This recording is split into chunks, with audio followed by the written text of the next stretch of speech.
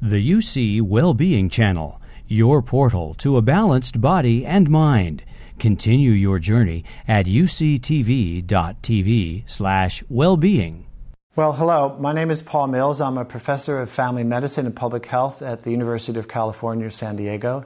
It's my great pleasure today to be here with Dr. Dave Schubert, who's a professor and head of the Cellular Neurobiology Laboratory at the Salk Institute here in La Jolla, California. Your main research area is in work on drug discovery, primarily for Alzheimer's disease and also Parkinson's disease. But you also moved into the fray of the very controversial world of genetically modified foods, as well as the herbicides that are sprayed on those GM foods. And that's primarily the herbicide Roundup, which is used to kill the weeds as the GM plants are growing. And there's the primary ingredient of Roundup called glyphosate. So it's great to have you here to get your knowledge in this area. And I think our conversation is particularly relevant because, as you know, a Superior Court judge granted the state of California the right to begin to list glyphosate, that main ingredient of the genetically modified food herbicides, as a carcinogen, adversely impacting human health. So I'd like to begin by asking, how did you, as an academic neuroscientist, move into the world of GM foods? Well, I have to admit it was something of an accident. I was on a San Diego County group called the Science Advisory Board for San Diego County, and this was a group of scientists. There was sort of a mixture of engineers, basic science, academic scientists, clinical people, and their mission was to advise the Board of Supervisors on science-based issues for the county. And these issues included things like fluoridation, runoff, fire control, things like that. And I, being a biologist on the group, I was asked at one point to write a white paper, which is usually the way it worked. The panel would get some information, then discuss things, get some witnesses to see what was going on, and then produce a short one-page white paper on advice to the supervisors exactly what to do. And sometimes they paid attention, sometimes not. And so what happened was a company had wanted to grow genetically modified rice in San Diego County, which produced a protein that was intended for medicinal use. And this was in 2000, around 2000, 2002. So it was at the early stages of the GM production and the use of this in agriculture to a large extent. Certainly one of the early events in medicine. So I wrote something up on this. I had some concerns. It was related to what I had worked on in the laboratory, and this was written up, and then it got. I'm still not clear exactly how. I think to Dick Stroman, who was a professor at UC Berkeley. And then I think he sent it to Andrew Marshall, who was an editor of Nature Biotechnology, which is a high-end biotechnology journal. And he was interested, and he asked me to submit a paper on this. And so this paper was very straightforward. It just listed some of the concerns I had about the GM technology. And what really got me into this whole field, I have to say, is the response to that paper, which was there was a letter immediately following the paper. 17 scientists signed on to that, including a number of them at my own institution. And the basis of the content of that letter was basically a lot of it was just simply not true. Mm. And so I found that very difficult to believe that academic people would actually sign on to something that they knew fundamentally was not true. There were things like they could. So my argument were threefold: that you proteins in plants get changed modified differently than in animal cells. So it's going to be very difficult to make a protein in plants that work in animal cells without being immunogenic. And I'd worked on that, my PhD thesis, something similar. And another argument was you're going to create mutations, you can't really control that. And the third argument was something about the secondary metabolism of plants, you're not going to get products that out as far as small molecules, something else we work on. And so the idea that these people would, write something like that and sign it and publish it and basically try to make me look extremely incompetent and bad, when in fact everything I wrote turned out to be valid, and it is still valid. And so that sort of led me to get into this, in a curiosity way, why they would do that, and try to understand, the motivation and sort of the background of this whole thing. And that was the reason that I actually got into this. So, as you know, when the GM crops are first created and to have approval to go to market, there's this concept of substantial equivalence, meaning that the crop itself is basically safe, much as the isogenic version. And you were just mentioning how these proteins, they'll change characteristics going, say, from plant to animal. So can you comment on this concept of substantial equivalence, particularly in light of the recent paper in Scientific Reports last year, looking at the NK603 and some of the multi-omics characteristics of that seed? So the idea is quite simple, actually, in the sense that the argument made at that point was that, if a corn is modified by genetically modifying its content by expressing a protein or whatever, that this is a something which is, in a global sense, very similar to what is normally occurring. But I think it's important to sort of understand the context of that and how these plants are modified. So there are three agencies within the government which deal with GM plants. There's the Department of Agriculture, which basically has nothing to do with the safety or anything like that, but it controls where these plants can be tested and the distribution and whatever. EPA is the other group, and they're responsible for testing pesticides and chemicals, and in the sense that like Bt toxin is in fact a pesticide, so Bt toxin expressing plants would be tested by the EPA. And it's important to understand also that the EPA does not do the testing itself. The testing is done outside of the government. It's sponsored by the producer, and there's been a lot of controversy recently about whether this is done honestly or not. Mm-hmm. And yes, it's quite clear that a lot of this stuff is bogus. It's the way the testing has been done. And then the third group is the FDA. And the FDA, when this process was set up, how to regulate the GM food, the FDA was sort of a main focus of this.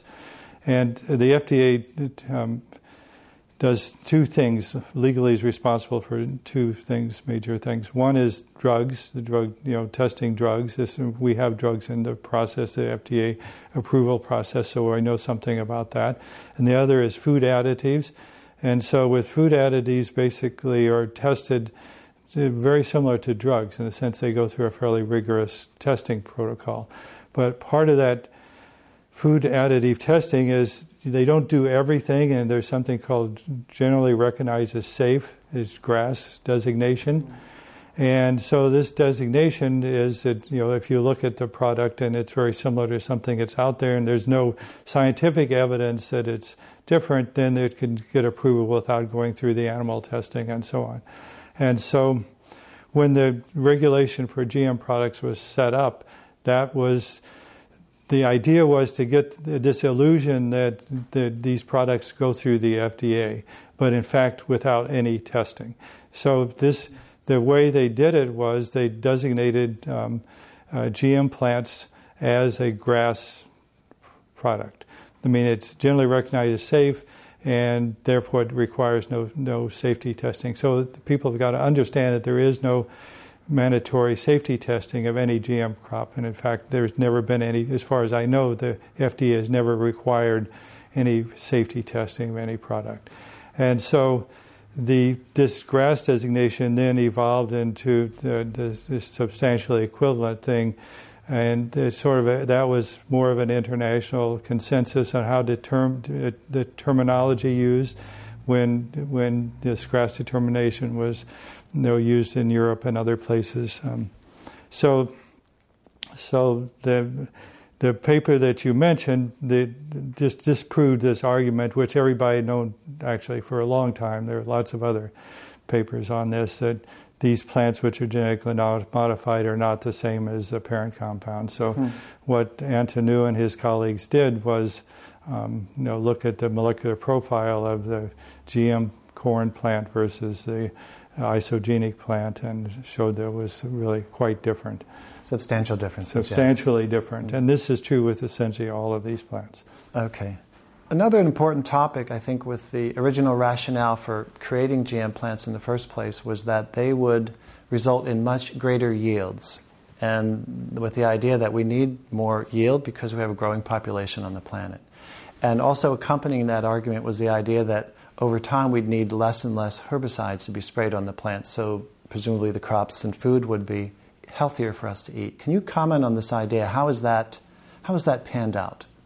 Well, it's panned out very poorly for the argument, in the sense that there's no evidence for increased yield, and there's no the amount of herbicides or pesticides in general has increased enormously since the introduction of GM plants, and so there can be no argument about that. The glyphosate-based herbicides have gone up at least tenfold in the last 10 or 15 years, and a lot of the other plants require additional pesticides because the pests are becoming resistant, and so the total amount of pesticide use in the world has gone up enormously, and so there may be initially, when some of these plants like Bt toxin expressing cotton, for example, are introduced, there's a reduction in pesticide for a short period of time. This happened in China and India and other places here too. But then over time, the insects become resistant, and you have to start all over again, basically. Can I ask a question on that? I mean, wasn't that anticipated? Because we all are, I think, admirers of the ingenuity and the adaptability of nature. So we would expect over time plants to become more resistant, and then we'd either need more of that product or we'd need to create another product to use on the plants. So this is certainly true with the herbicides. Obviously, the herbicide-resistant plants are becoming very abundant. They're a major problem. It's driving this sort of war of chemical biology versus the plant. It's now requiring the introduction of new herbicides, which have been used in a minor scale before, are much less so than required now for the production of GM plants, things like dicambra and 2,4-D and whatever. So that's a Those are being rolled out now? They're being rolled out now. They're marginally, the plants, I'm not sure exactly what the status of the plants are, but I know they're in production, and whether they're used extensively or not. But that's the next line of GM plants because of the herbicide resistant in the context of Roundup and glyphosate. Is 2,4-D, or is it the other one that's already considered a carcinogenic agent? Well, both of them are. I mean, the dicambra and 2,4-D. And 2,4-D is a component of Agent Orange, and there are studies out there. They're quite clear that these things are very toxic, and so this is one of the sort of, I like to say there are 6 myths which are always propagated by the pro-GM people.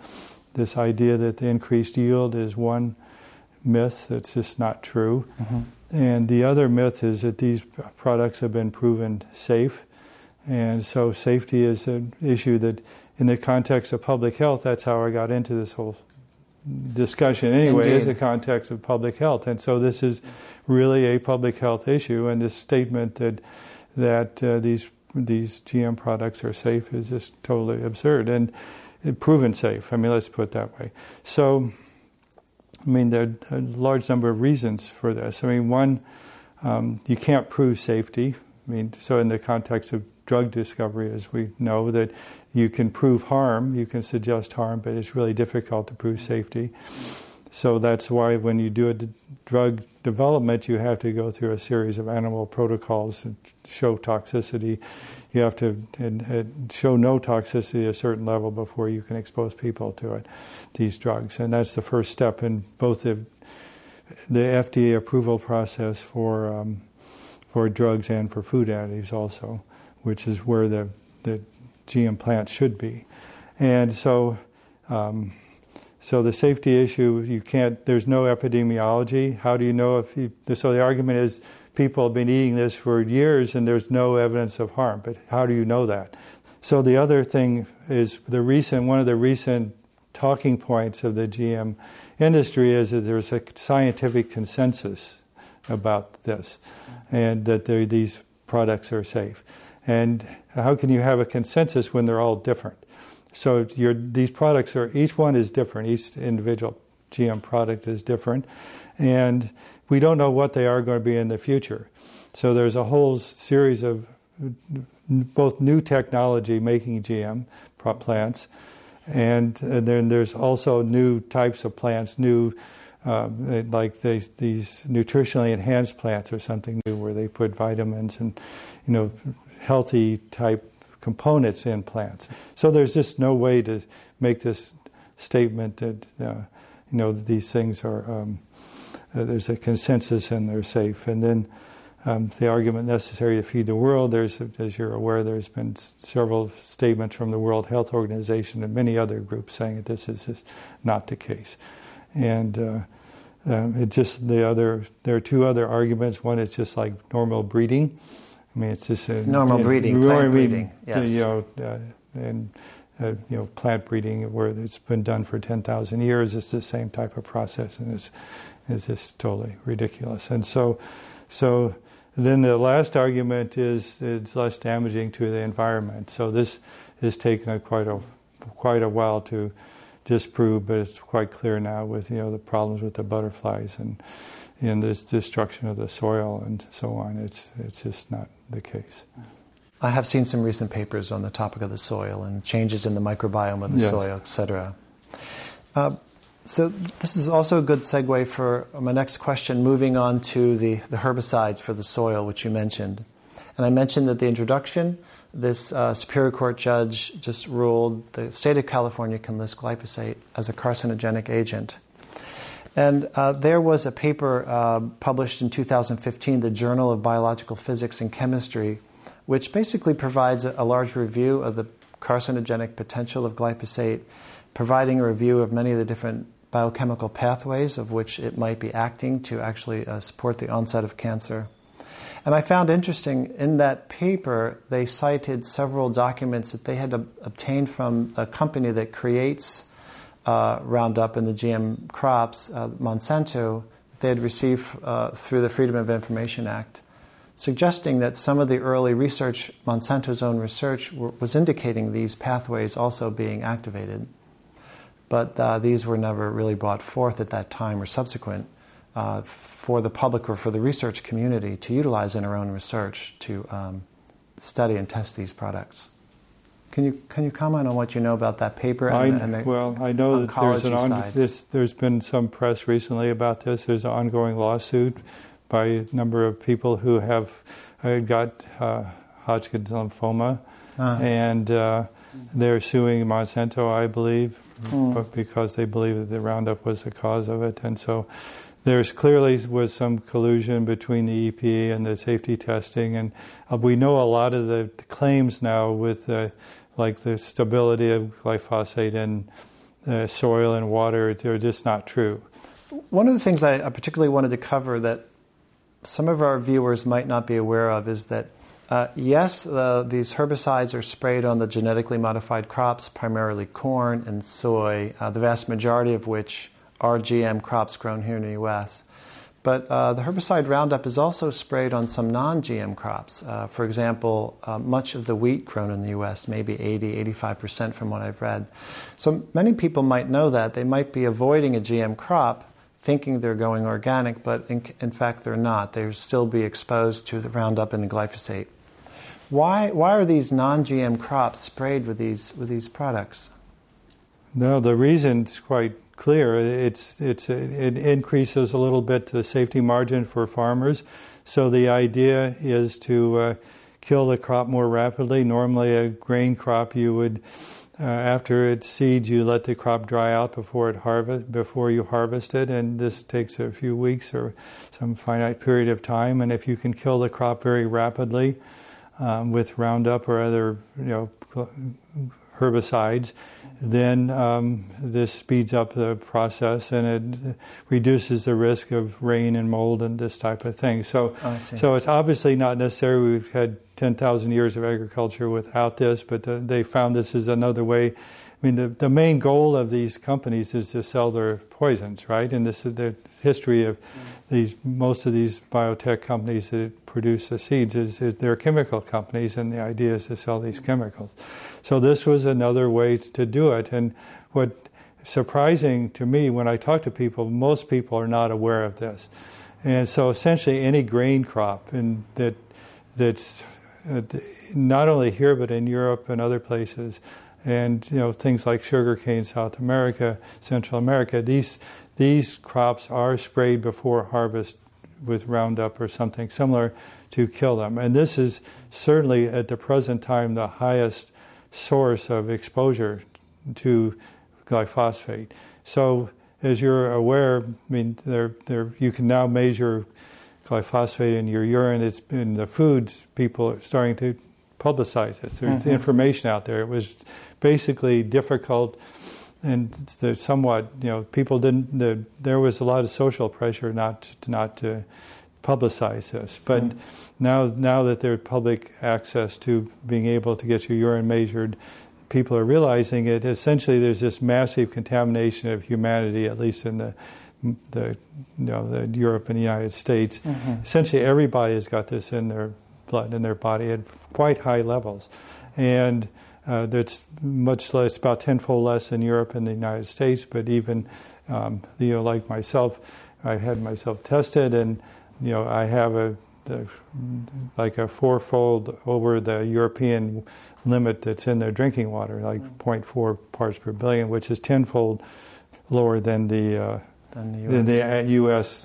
thing. So basically, everybody has this in their system, and it's probably the most massive chemical contamination of the human population ever. I would say much worse than DDT or any of these other things. So the question is whether that's relevant or not. And this has been the big issue, in this debate, is whether these low levels of glyphosate which have been shown to be toxic and probable carcinogenic, whether these lower levels are significant. And I think that another paper by Michael Antonou, his English scientist, shows that this is in fact the case, because he looked at rats which were exposed to very low levels of Roundup, and these rats developed a fatty liver disease, which is a precursor to liver cancer. Yes. And if you look at the American population, about 50% of these Americans have this non-alcoholic form of fatty liver disease. And and this has increased recently, along with liver cancer, the last 20 years, and it's much higher in this areas in the United States where they do a lot of farming. That's very interesting. But what's interesting from a scientific point of view, so when science, you like to know the end result of the observation, whether a drug works or not, but you like to know how it works. And so what was really nice about this Michael's study, and it was followed up by something which he didn't know about, from what I understand, another study where they actually found the molecular target for for glyphosate. And this target turned out to be an enzyme in liver that breaks down fat.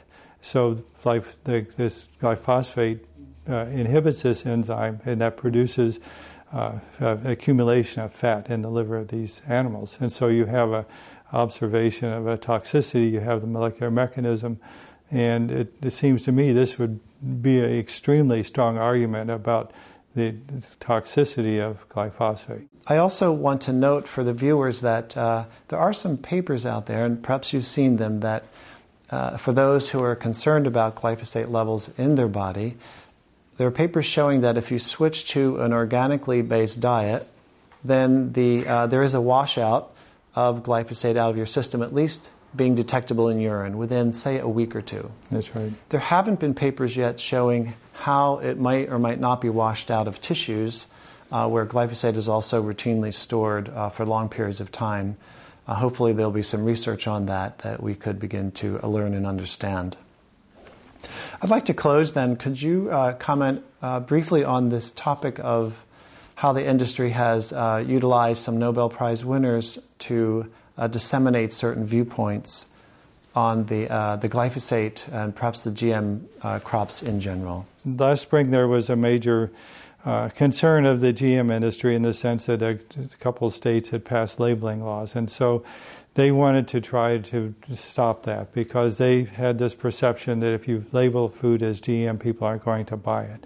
And that perception I don't think was necessarily true, but because people in Europe have been buying GM containing products labeled as such for years, and they don't pay much attention. And so, anyway, so they tried to stop this, and so one way they could do it was through legislation. And so they introduced a series of laws into Congress to basically to limit or to stop this labeling. And so in conjunction with that, they had a big PR campaign to convince the politicians that that GM is safe and there's no need for labeling, whatever. But anyway, so what they did was they organized a PR campaign based on Nobel Prize winners. And what they did was to get them to sign on to this precision agriculture, which makes sense. If you're a scientist, you don't know much about it, you're for science.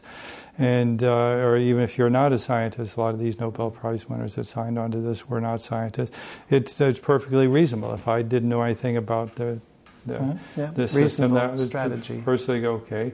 So what they did is they got about over 100 Nobel Prize winners to basically sign this letter, and then they did a big rollout of this at a press conference in Washington, D.C., invited the newspapers. And so this occurred just a few weeks before the ultimate decision was to be made about this act, about the Food Labeling Act, which had been going through Congress, had very slowly been modified, and it ended up being modified totally to Monsanto's and the company's wishes. I mean, it was a perfect thing for them. Well, that's very interesting about this food labeling campaign that utilized a lot of Nobel Prize scientists, and from what I understand, that bill did pass. Is that correct? Yes, absolutely. It did pass. Obama signed it. Obama signed it, yes. Very depressing for me because it was something that was essentially written to placate the GM industry, and it gave them a lot of changes in the way that the GM policy is regulated in the government, and it just was perfect for them, but it was really bad for the consumer. Dave, I want to thank you so much for your time today. It's been very interesting and I think important, particularly for our viewers of the UCTV Wellbeing Channel, because this is such a highly relevant and controversial area for health, and our viewers and others need to be informed on this topic. So thank you for your time today. Pleasure to do it. I hope I got some ideas across. You did indeed. Thank you.